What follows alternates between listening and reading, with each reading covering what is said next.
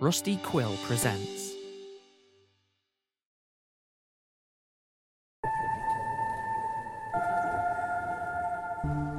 Recording this for posterity, I guess.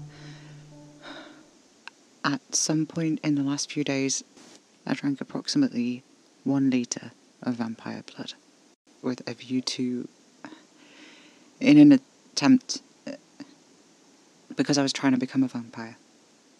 I did this because otherwise I was going to die. I didn't make this change lightly. I wasn't coerced, and I'm not dead, and I think it's worked. But it's not as total a transformation as I was expecting. I'm definitely different. I feel like I could snap a tree. But also my entire body hurts and my throat feels like it's on fire.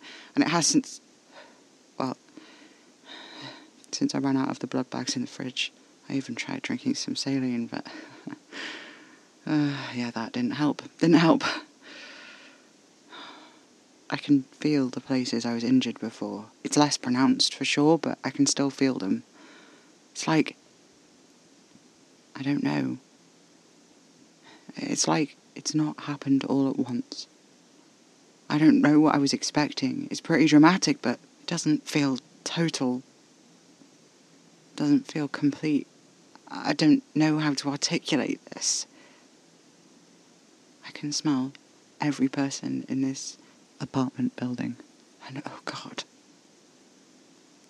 It's so odd because they don't smell different than they would have before, you know? I can smell a smell and it's the smell of people.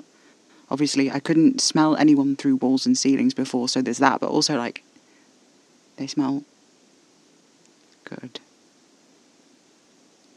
Appetizing. Saying they smell like food is missing something fundamental about how much like people they smell. They do not smell like a roast dinner or something.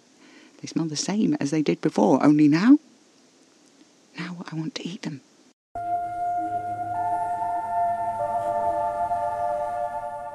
Not Quite Dead, a show about vampires, returns for Season 2 on the 7th of August, all 1 week early for our supporters on patreon.com/Hanging Sloth Studios. Live, laugh, bite.